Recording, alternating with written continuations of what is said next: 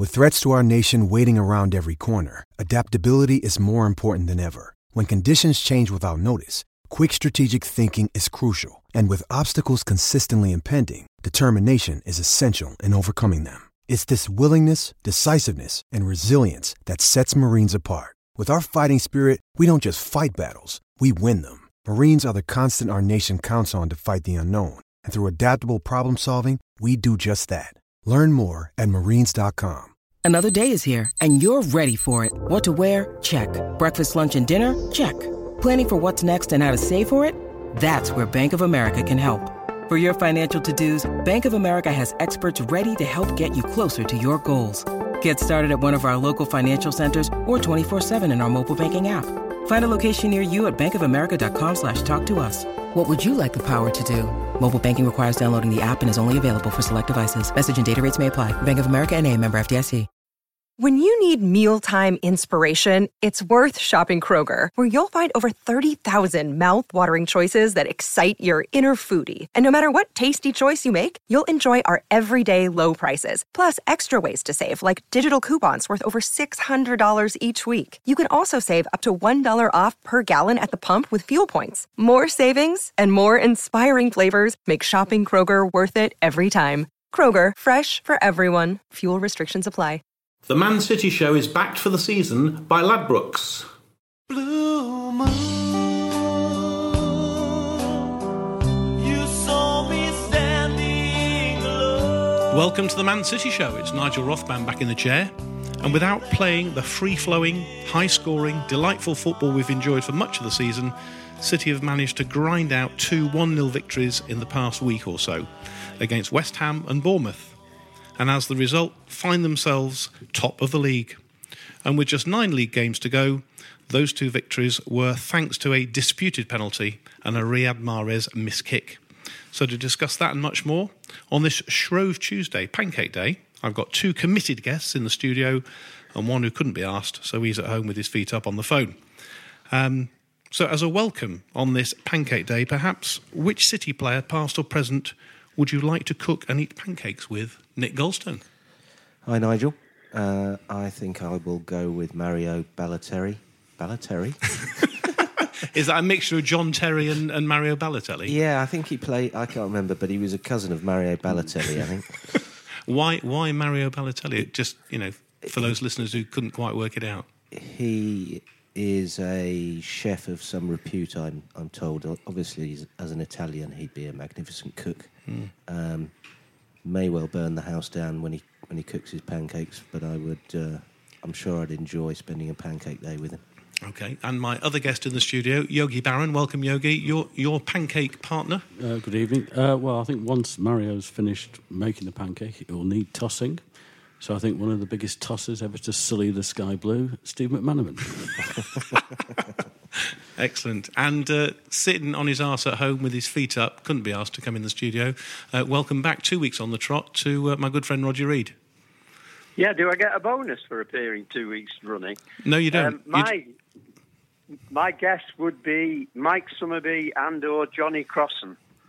The story being that when I was a very young boy, my dad and I went to a Stockport County Friday night fixture, and we're delighted to bump into Mike Summerby and Johnny Crossan.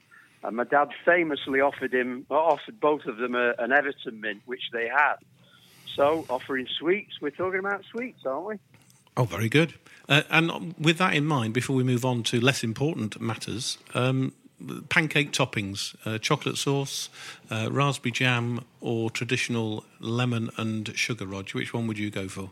Oh, it's funny, I've just been talking about Dutch Pancake House in Manchester, which was absolutely brilliant because it was a huge dustbin lid of a pancake with any topping you wanted on the top.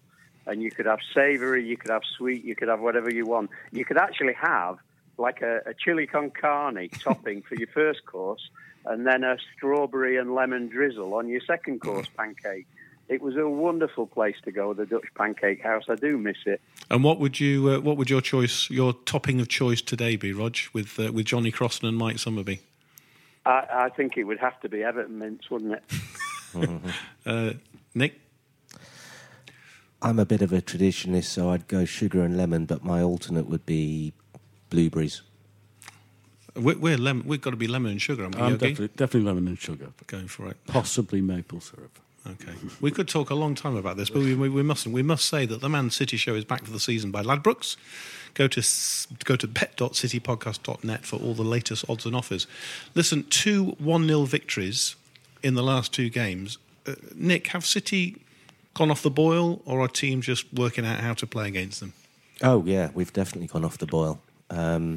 We're pretty flat, and that's understandable given where we are in the season and the fact that we came off a pretty tough cup final with ups and downs emotionally and a lot of hard work put in for that by everybody, including the fans. So, yeah, you know, that game after the cup final on a Wednesday night is always going to be a tough one. And it really showed. I mean, we've got a gaping hole in the middle of the pitch, which is not being filled very well now by KDB and David Silva, where we expect fantastic things, and at the moment they're just not happening. It's understandable, but it's just not happening. And we're down to not a lot of spark and just grinding things out. Well, we'll come back to the games in particular. Roger, your view, do you agree with Nick? Have we gone off the boil, or actually getting 2 1-0 victories is the sign of champions? Well, I was delighted that we got the 2 1-0 victories. If you remember what I said last week, I was concerned really because Chelsea lined up with sort of 10 men behind the ball and this parking the bus expression that we came up with. What I actually said last week was I was really worried that teams might pick up on and try and play the way Chelsea played against us in the League Cup final. And what worried me with Bournemouth particularly was that they actually went one man better. Instead of a 4-5-1, they actually went for 5-5-none. And you know, it becomes impossible. Apart from anything else, as a spectacle, it becomes a redundant spectacle because when Bournemouth get possession, they've got nowhere to go with the ball. So, you know, teams lining up like that, the challenge is to break them down. And I think credit to City, they broke down West Ham and they broke down Bournemouth. So, as you say, for me, that's a sign of champions. When you're not on your game, I agree that we're not on our game. But to win 1-0 in both games, I think is a sign of champions. Yo-Yo, are you disappointed with the way City have performed, or actually do you see this as a positive thing, as Roger's indicating? I think it's a positive thing that we're winning. I mean, I think the two things, the teams lining up defensively and David Silva and Kevin De Bruyne not being on song have combined. So you're not getting those killer passes through the middle. So having to go down with Sterling, Sané, whatever, and teams can line up against that better. We've got the speed, but we were just missing those David Silva wonder passes or Kevin De Bruyne. Ever since Kevin come back from the previous injury, he hasn't had that pass. The pass has gone. He's still got the shots. He can still do things, but he's just that incisive pass. And I think that combined with things like Bournemouth just not trying is the problem. But at least we're still winning. That's the thing. Should we talk about the West Ham game then first, then briefly, Nick? I know it seems a while ago now, doesn't it? In terms of it's the two very similar games in a way, in terms of City possession, in terms of chances for City and their opposition. The West Ham and the Bournemouth game are very similar. But we had a situation there where half-time did change things quite significantly, didn't it? You know, with the substitutions that were made and fresh wingers coming on who looked more interested, and they just seemed far more decisive, and it did kind of change the game in the second half. Yeah, I mean, I think it's just worth saying that it was great that Manuel Pellegrini got a great reception, which he deserved, absolutely. And, of course, Pablo Zabaleta got another great reception on his return. Just on that, I mean, I was going to bring that up a bit later, but I mean, as far as Zabaleta was concerned, I don't think I can remember a ground of 50-odd thousand people all standing and giving probably a 3 or 4 minute standing ovation. I mean, I get emotional, you know, all the time. I say it all the time, but I genuinely had a tear in my eye to think here's a legend coming back to the club who everybody loves. It was a fantastic response from the City fans. Yeah, it was lovely. But also Pellegrini, because I think he's come through the period immediately post leaving, which was slightly down, and he's being recognised properly as he should be at the club, which was also really, really nice. But yeah, the changes. I can't remember whether they made at half time or fairly shortly after. Yeah, you're right. But Riyad Mahrez had possibly the worst half of football that any City player has had in, maybe 8, 9, 10 years. And to be honest, Kevin De Bruyne wasn't too far behind him. I mean, he was quite lucky that Mahrez played so badly because it kind of overshadowed his own performance. And he's just not in the right timing of the game. He's just off, KDB, and as I say, it's understandable. But it just is what it is, and it might take him quite a long time. It might be now next year before we really properly get him back again. But Leroy Sané also had a pretty poor game, and I think he is demonstrating what happens when someone with really fabulous and immense talent isn't working hard enough, because he will always come up with something spectacular, like the free kick against Schalke, but he's not putting everything into to games for 90 minutes to really make a difference when he needs to. And Raheem Sterling and Bernardo coming on did make a big difference. Bernardo won what was a soft penalty, but it's true what they say: the harder you work, the luckier you get. Bernardo ran his socks off. I think he won man of the match, didn't he, for the period of time he was on the pitch? I think so. And Raheem Sterling also gave us a spark that we didn't have before. Yogi, can I just ask you just picking up a couple of things that Nick said? I mean, firstly, the body language of Leroy Sané when he was about to be substituted and just before his substitution. And it's something we've talked about before, that he doesn't seem to be maybe as committed. There seems to be some sort of attitude problem. His head goes down.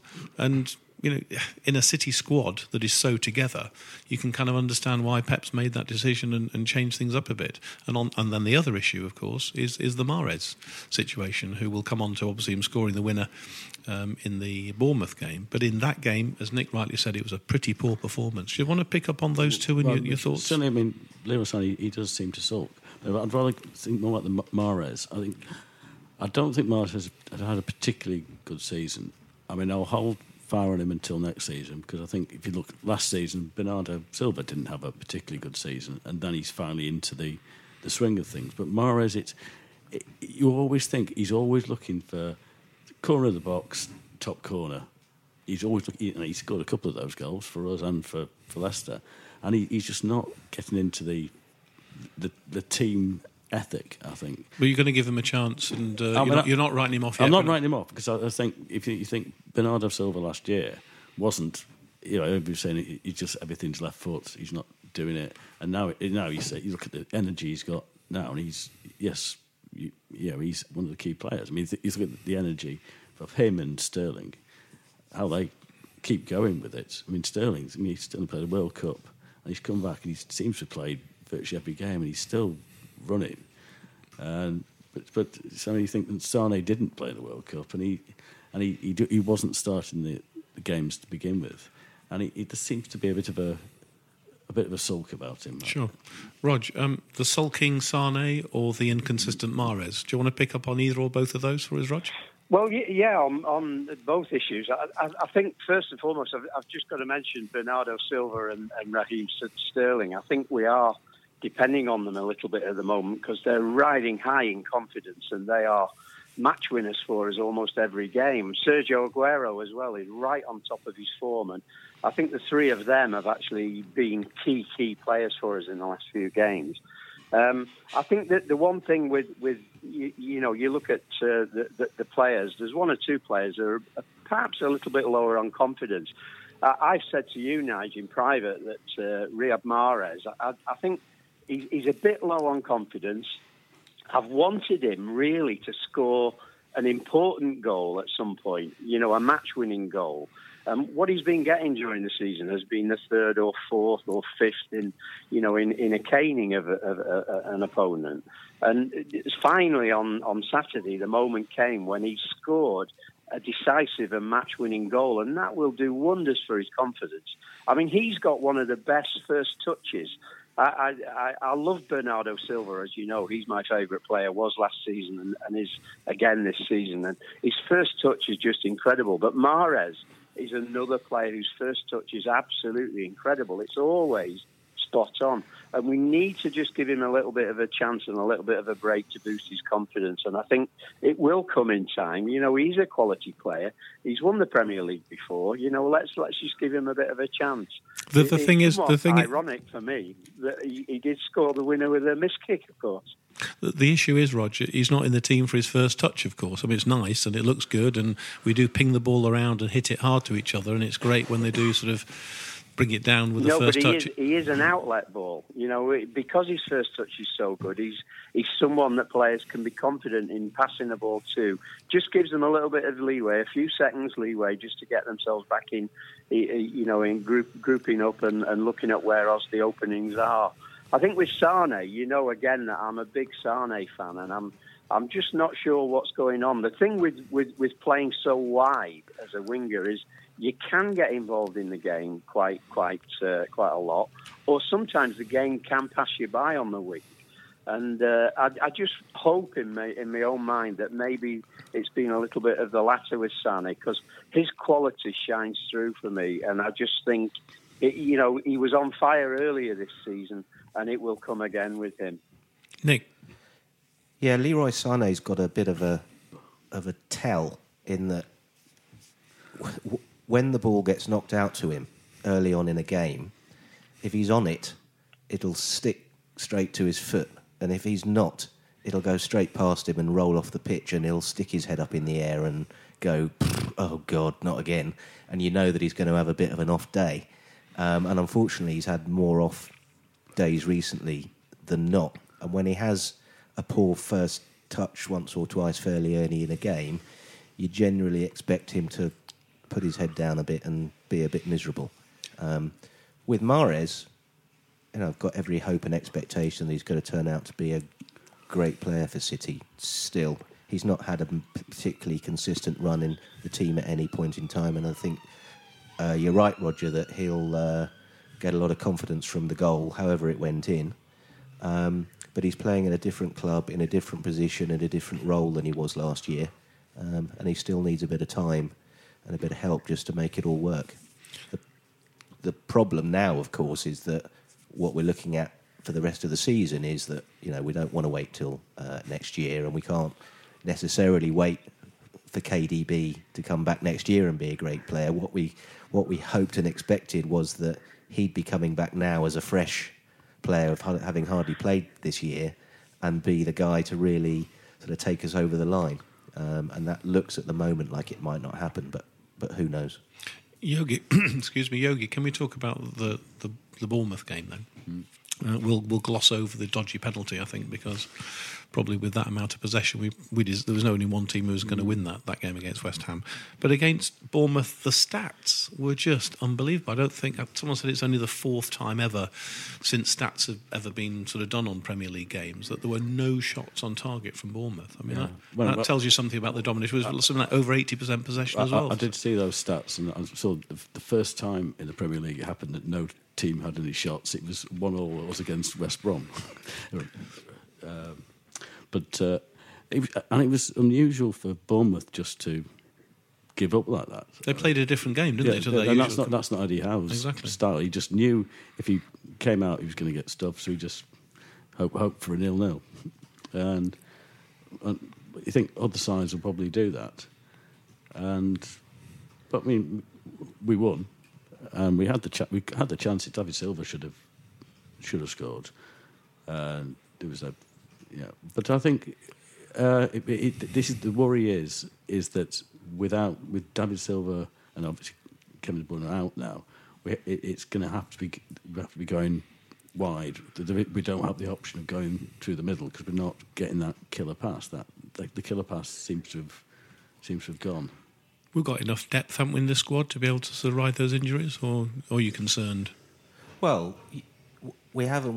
We do have on paper, but with Fernandinho injured, KDB not playing well, David Silva not playing well, and Leroy Sané not necessarily playing well, then it starts to sort of narrow down a little bit. But when you play a team that want to play like Bournemouth did, and to be fair, they didn't give up. They played a very, very structured, disciplined game, which they decided that they were going to do absolutely nothing but defend, and that's what they did. It wasn't so much a game, it was a bit of a travesty of a game. I mean, if I was a neutral, God help you watching that. Sure.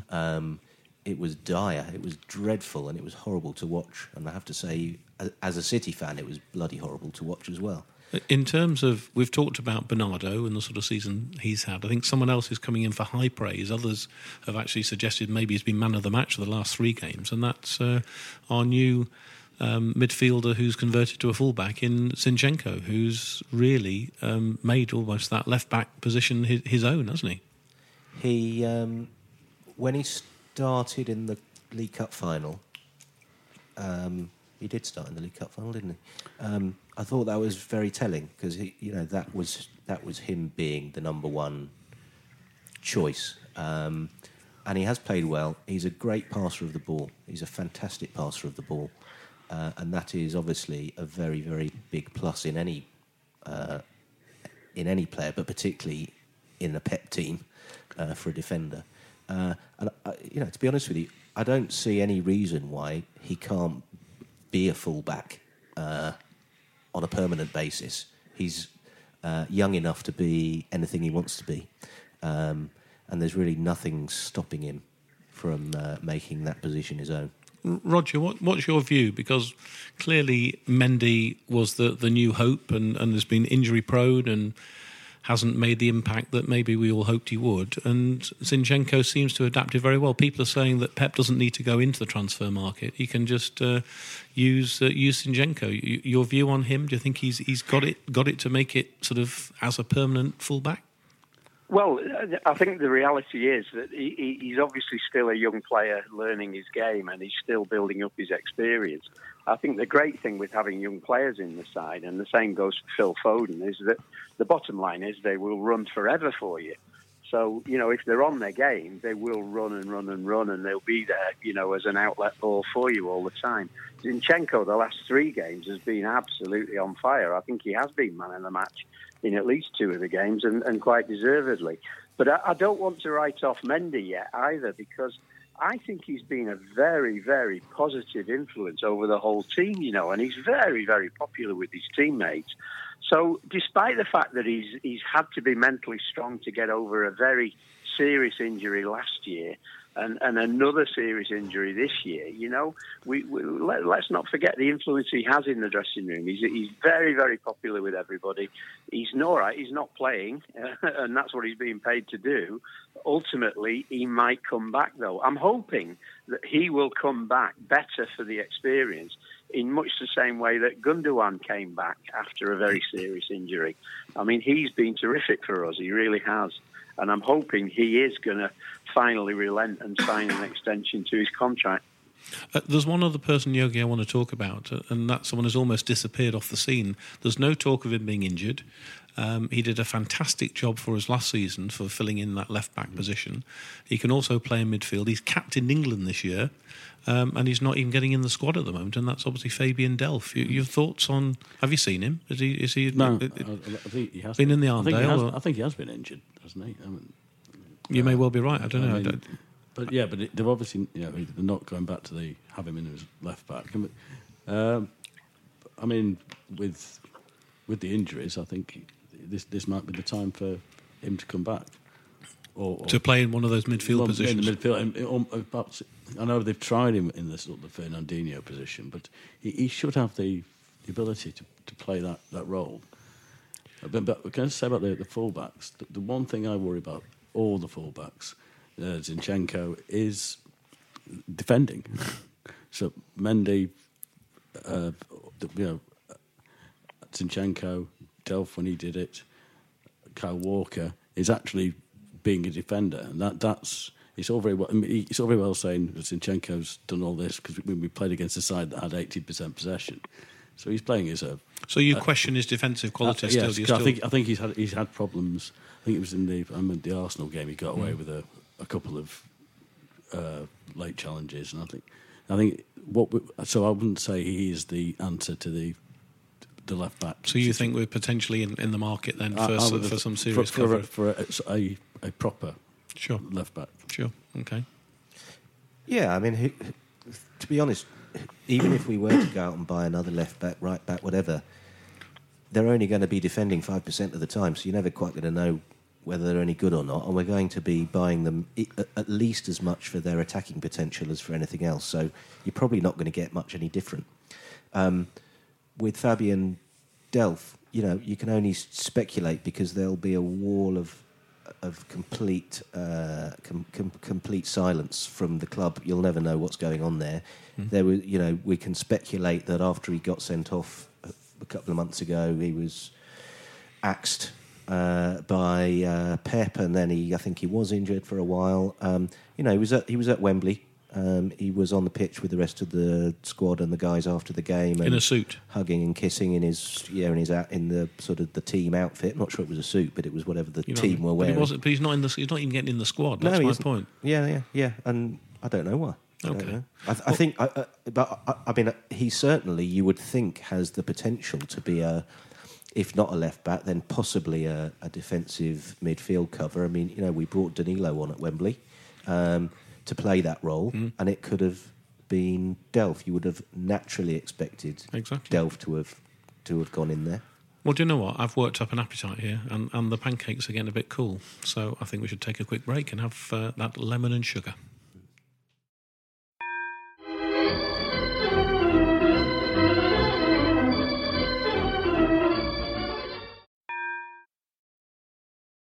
The Man City Show is backed for the season by Ladbrokes. Welcome back.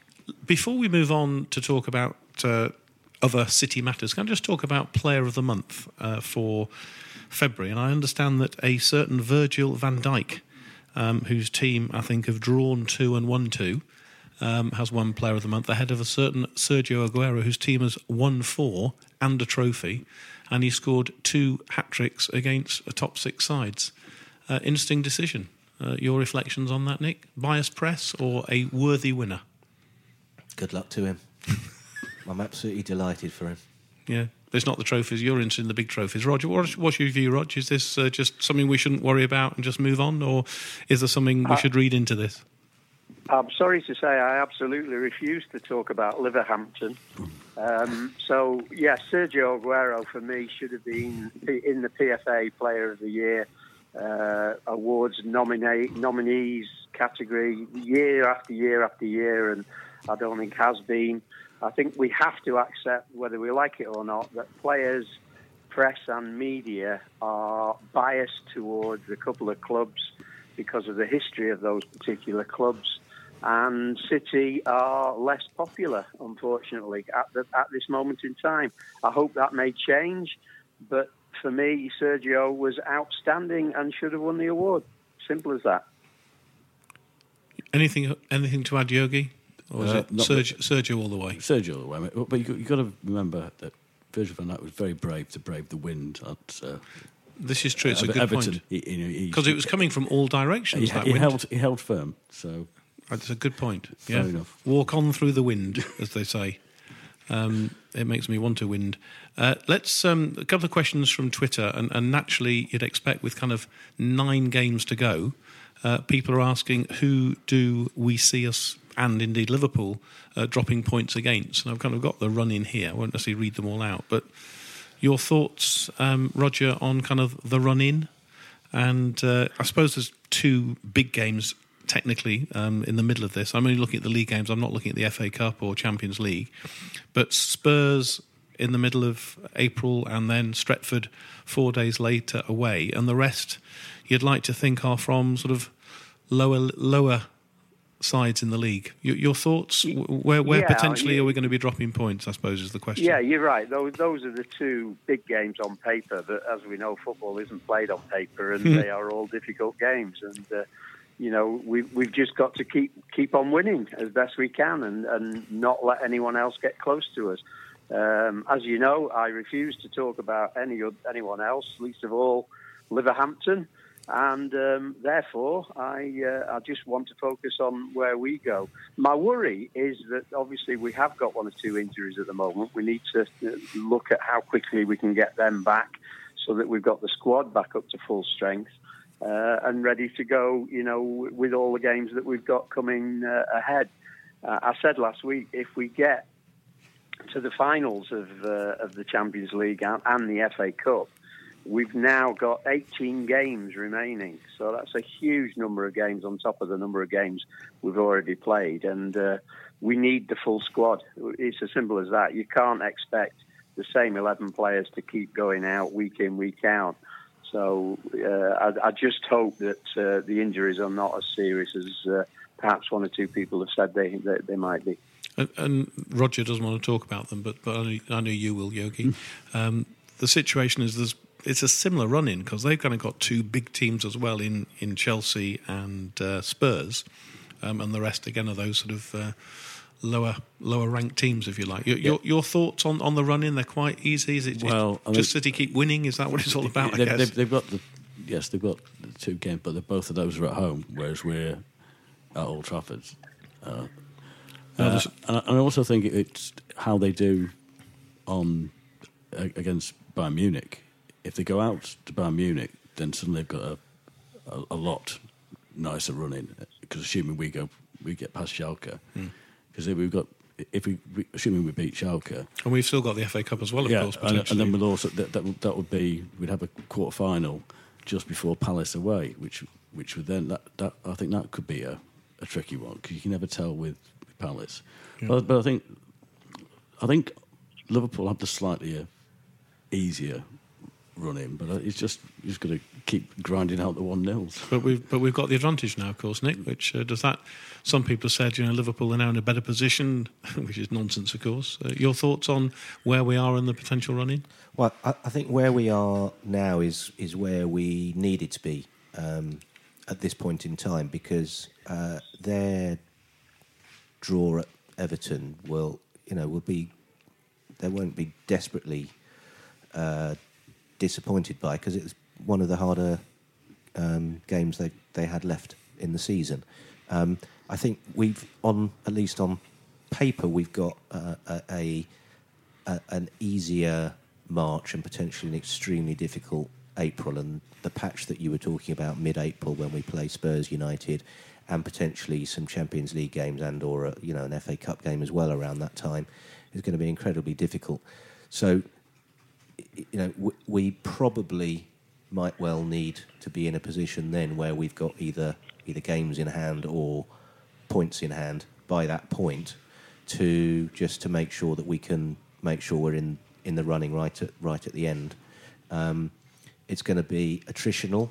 It's going to be bloody horrible, a lot of it, I think. I'm not expecting great open games and loads of goals necessarily. I would expect there to be more games like West Ham and Bournemouth than the high-scoring ones and the easy victories. But then again, when you get closer to the end, you do start occasionally playing teams who've got less to play for, and all of a sudden, there are games that look harder but end up being easier. So I think we all know the cup commitments might well be very hard for us, and I think that if we don't get one or more of Sane, KDB, David Silva back on form in the next few weeks, then it's going to be really, really hard.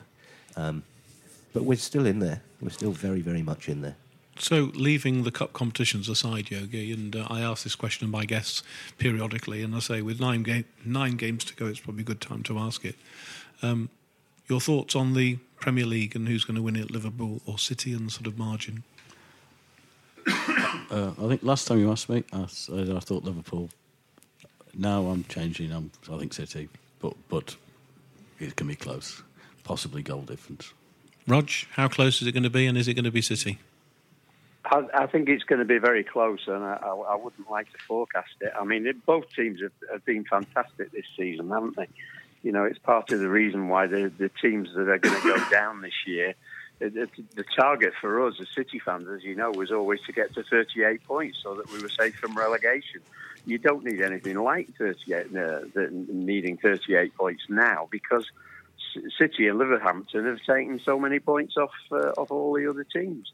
So, fantastic season for both of them, and whoever wins it will be worthy champions. I won't ask Nick because he never likes to predict anyway. Although he's looking positive here. Yeah, it's not a nice one to have to predict, but I think we carry the hopes of the nation upon our shoulders, and I hope that desperately hope that we manage to pull it off again. Well done, Nick Goldstone. You heard it here first. Before we go, just a couple of other topics I just want to touch on, and some news items that have just kind of hit the newsstands today, and that's City's interest in China and India, which would make potentially sort of the 8th club in the group. Anybody got any thoughts on that? I think they were talking about India probably being the one that they're keen to get into these football-mad countries. And your thoughts, Nick, on that? Those days of just it being City and Peter Swales being the chairman and a souvenir shop the size of a postage stamp. But things move on, don't they? They do, and I think that in that respect, the club and the group is very, very much proactive. I think they are taking steps to change the way that business works in the game. You can't just be an old history brand in the northwest of England anymore. Absolutely, they should be, or in Spain or anywhere else for that matter. They should be doing exactly what they're doing. They're potentially building a business for the next 20, 30 plus years, and I think it's an exceptionally good way for them to be going forward. What it means for us as a City fan, I'm not quite sure I'm that bothered, but clearly as investment and as global interest in the game just continues to expand almost infinitely, it's got to be the right thing to do. Roger, as someone who kind of worked for the club for all those years, working with Bernard Holford and over 2 periods there, and you've seen a lot of changes and you've seen it from the inside. Your reflections on what's going on and the way football's moving and this sort of global brand that they're creating? Yeah, it's fantastic, Nigel. It's just a completely different club to the club that I worked at in the 70s and 80s. The non-playing staff when I worked there, I think, numbered about 30 people.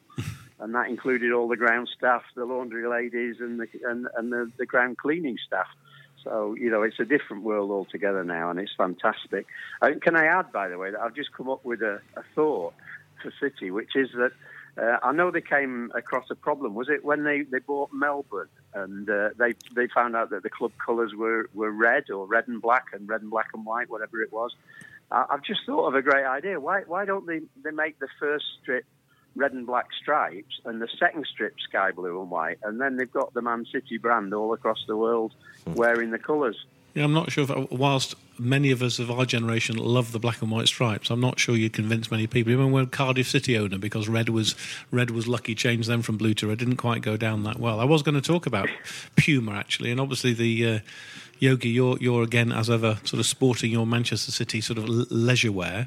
Mm-hmm. So your thoughts on Nike to Puma, is that something that gets you excited, or as long as we keep winning cups, you're not that bothered? As long as we keep winning cups, I'm not that bothered. Nick? Yeah, just another point about the sort of strategy of buying clubs and expanding the group internationally. It really does put into context this whole FFP and UEFA business and what the other clubs have been trying to impose for all these years now with FFP. It's such an insular and old and reactive and backward-looking way of behaving as an organisation. And, we're not going to get into the rights and the wrongs of if we broke any rules or if we didn't, but just it's so much better a way to behave and to look ahead as a business, to go and actually do something else strategically to expand your business across the world than waste your time making up bizarre rules around what you can and you can't do, which make no commercial sense. You could argue that the issue being, of course, the rules are the rules, and whether they're outdated or not, and I think you will accept that. And just before we go, Roger, I know you're keen and talking about sort of the game changing. Something that's changed that all recognition, of course, is the women's game, and City have been at the forefront of that. And Roger, I know you were keen, and it's probably an oversight on my part not to have probably given them the airtime that they probably deserve. So to sort of finish the show for this week, Roger, do you want to sort of just reflect a bit on the women's team and their recent success? Well, it links in with what we've just been talking about, really. The fact that I think a bit like one of the things I like about your podcast, Nigel, is that you have so many different guests each week, and the diversity of the show is excellent. City now are showing their own views about diversity, and the fact that they are backing the women's team so much is really, it gives me a wonderful feeling, because I can remember 30 years ago when, through the old Football in the Community scheme set up by Kevin Glendon, the ex-City player, Manchester City Ladies was born. And they've been celebrating this season 30 years of the women's team. And again, the women's team has moved on beyond recognition from what it was 30 years ago. But this is progress. This is the world we live in. You know, there were volunteer coaches like Ian Lees himself, Neil Mather, John Fox, Godfrey Williams. They were voluntary coaches, who looked after the women's team. And Neil Mather took it on to the next stage, and credit to him for that. But the 30 years of history that they've got now is beyond most of the professional clubs, and it just embraces the whole point, which is that City are serious about engaging football across the world, and more power to their elbow. And they've just won some silverware. They also congratulate the women's team now on winning the Continental Cup. They beat Arsenal at Bramall Lane. The weekend we won the League Cup. Fantastic for City, and they've got a chance of further silverware. Absolutely. So good luck to them towards the rest of the season. Cheers, Rog. Thanks for that. Just before we go then, let's just talk very quickly about Watford, the first of our 9 games to go. I think Liverpool play Burnley at home this weekend, and we entertain the mighty Watford. Your thoughts before we go then, Yogi? I don't see a problem. I think... easy City win. I think easy City win, unless Watford been bruised by being stuffed by Liverpool, that they come and do the 2 banks of 5. But if it's, I think, a win. Nick? You'd like to think it would be a fairly unproblematic afternoon. But it could be typical City. Could be. Watford are one of those teams that I'm not sure have ever had a decent result against us, so... True. Let's hope they don't get one now. And finally, Rog, your thoughts? Look forward to sitting next to you during the game as ever. Watford at home at the weekend. Yeah, looking forward to it.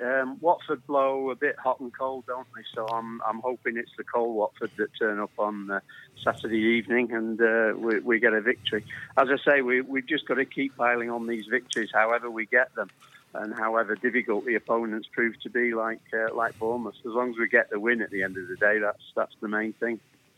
Well, huge thanks for my 3 guests, to Nick Goldstone, to Yogi Barron, who made it into the studio, and to the lazy git Roger Reid at home. This is Nigel Rothband saying thanks for listening, and we'll talk to you all very soon. The Man City Show is backed for the season by Ladbrokes. This is a Playback Media production. To listen to all our football podcasts, visit playbackmedia.co.uk. Sports Social Podcast Network. Lucky Land Casino, asking people, what's the weirdest place you've gotten lucky? Lucky? In line at the deli, I guess? Aha, in my dentist's office. More than once, actually. Do I have to say? Yes, you do. In the car before my kids' PTA meeting. Really? Yes. Excuse me, what's the weirdest place you've gotten lucky? I never win and tell. Well, there you have it. You can get lucky anywhere, playing at LuckyLandSlots.com. Play for free right now. Are you feeling lucky? No purchase necessary. Void where prohibited by law. 18+. Terms and conditions apply. See website for details.